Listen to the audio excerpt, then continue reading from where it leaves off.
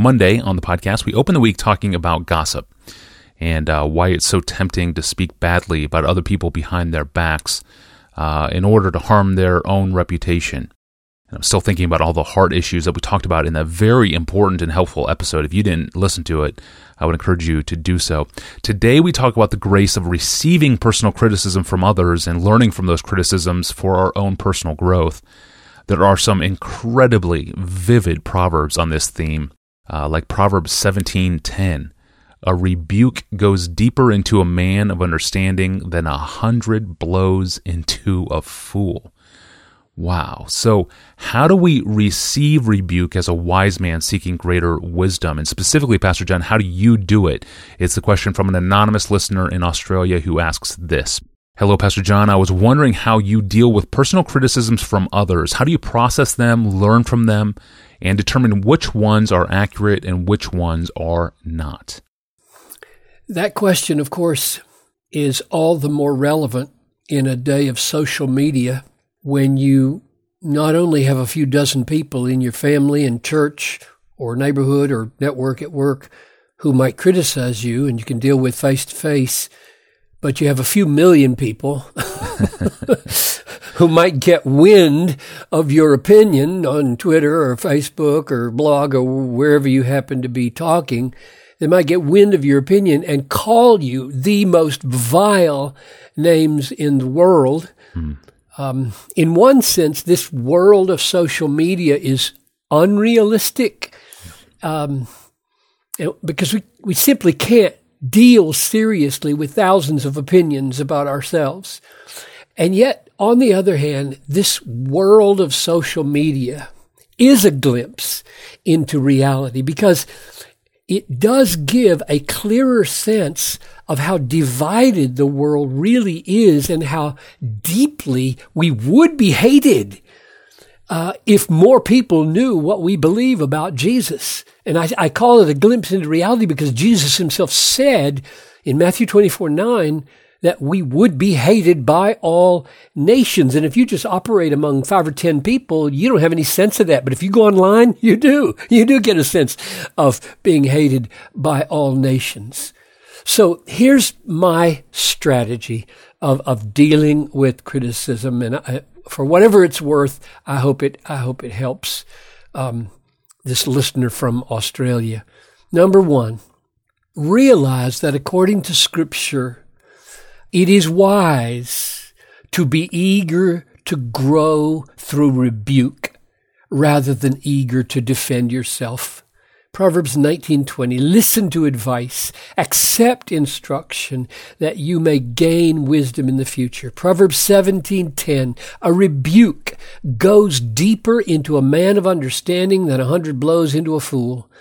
Proverbs 9:8, reprove a wise man and he'll love you. Proverbs 19:25, reprove a man of understanding, he will gain knowledge. Psalm 141:5, let a righteous man strike me, it is kindness. Let him rebuke me, it is oil from my head. Let my head not refuse it. So it's wise to want and receive correction, rebuke, criticism. Number two, I try to make it my aim to be humble and open rather than being controlled by anger at words of criticism. I say I try. James 3:17.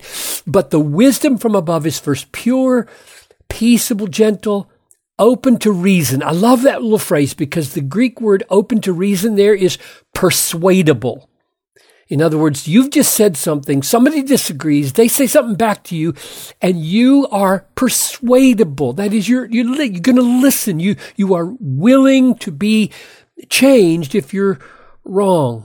Or James 1:19, my beloved brothers, let every person be quick to hear, slow to speak, slow to anger. The anger of man does not produce the righteousness of God. So humility listens, anger pushes back real quickly. Let's strive to be humble and not quick and self-defensive in anger. Number three, when I feel knocked off balance by criticism or deeply destabilized, which can really happen. It can go really deep sometimes and shake you deeply. I pray for God to hold on to me and guide me, and I try to trust His promises.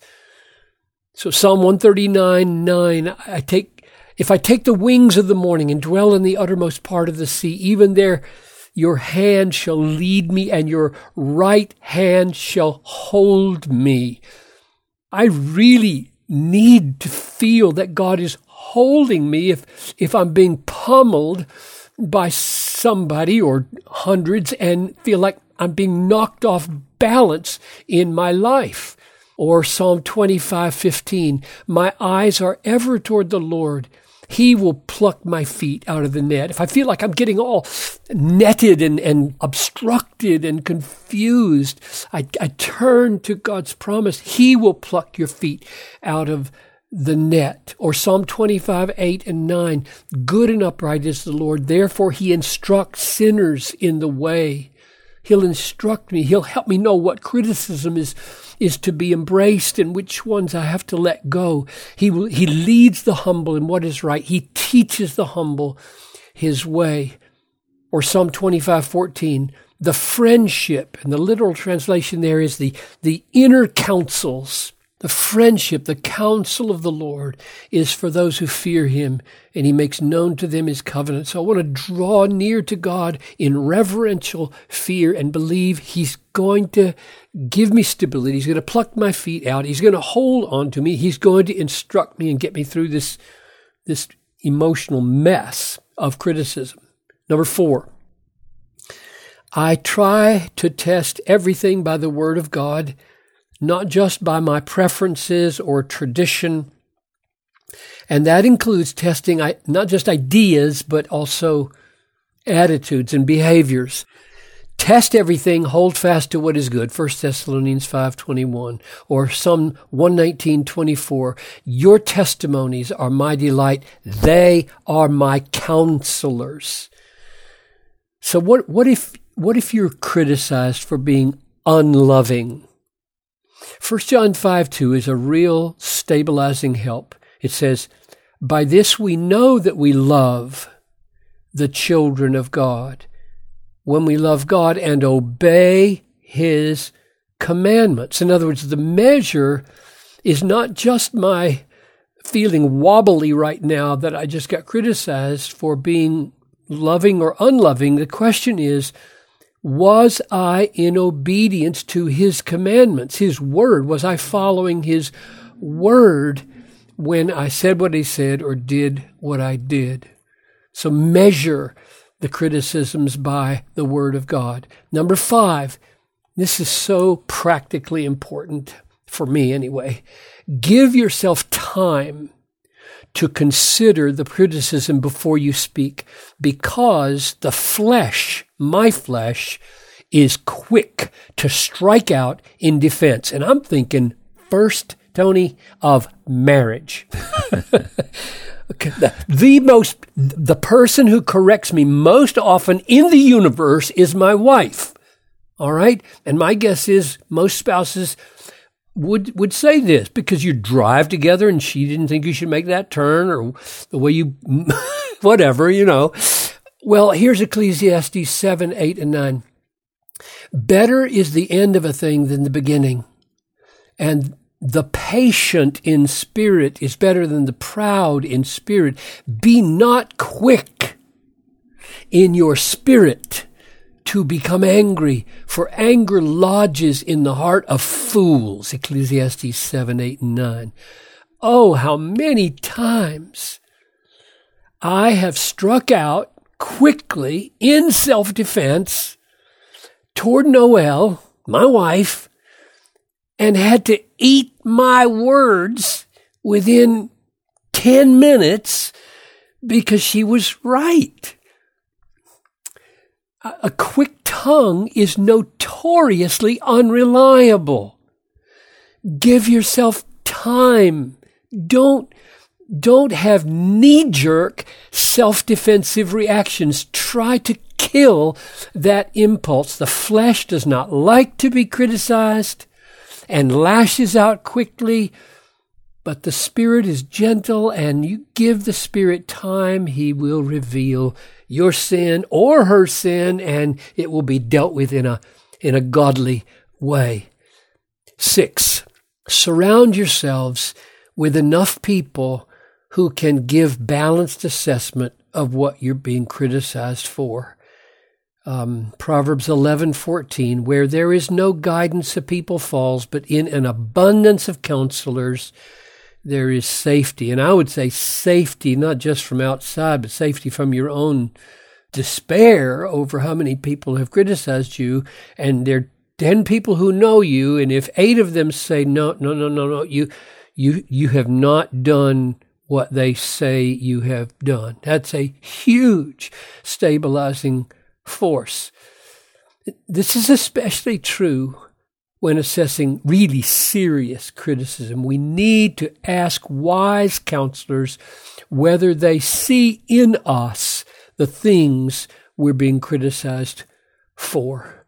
One last thing, number 7. In the end, we do what Jesus did when He was abused. This is whether it's true or not. I mean, right or wrong, when we're criticized. He entrusted Himself to Him who judges justly. 1 Peter 2:23. For us sinners, that means we do not pass final judgment on ourselves, and others do not pass final judgment on us.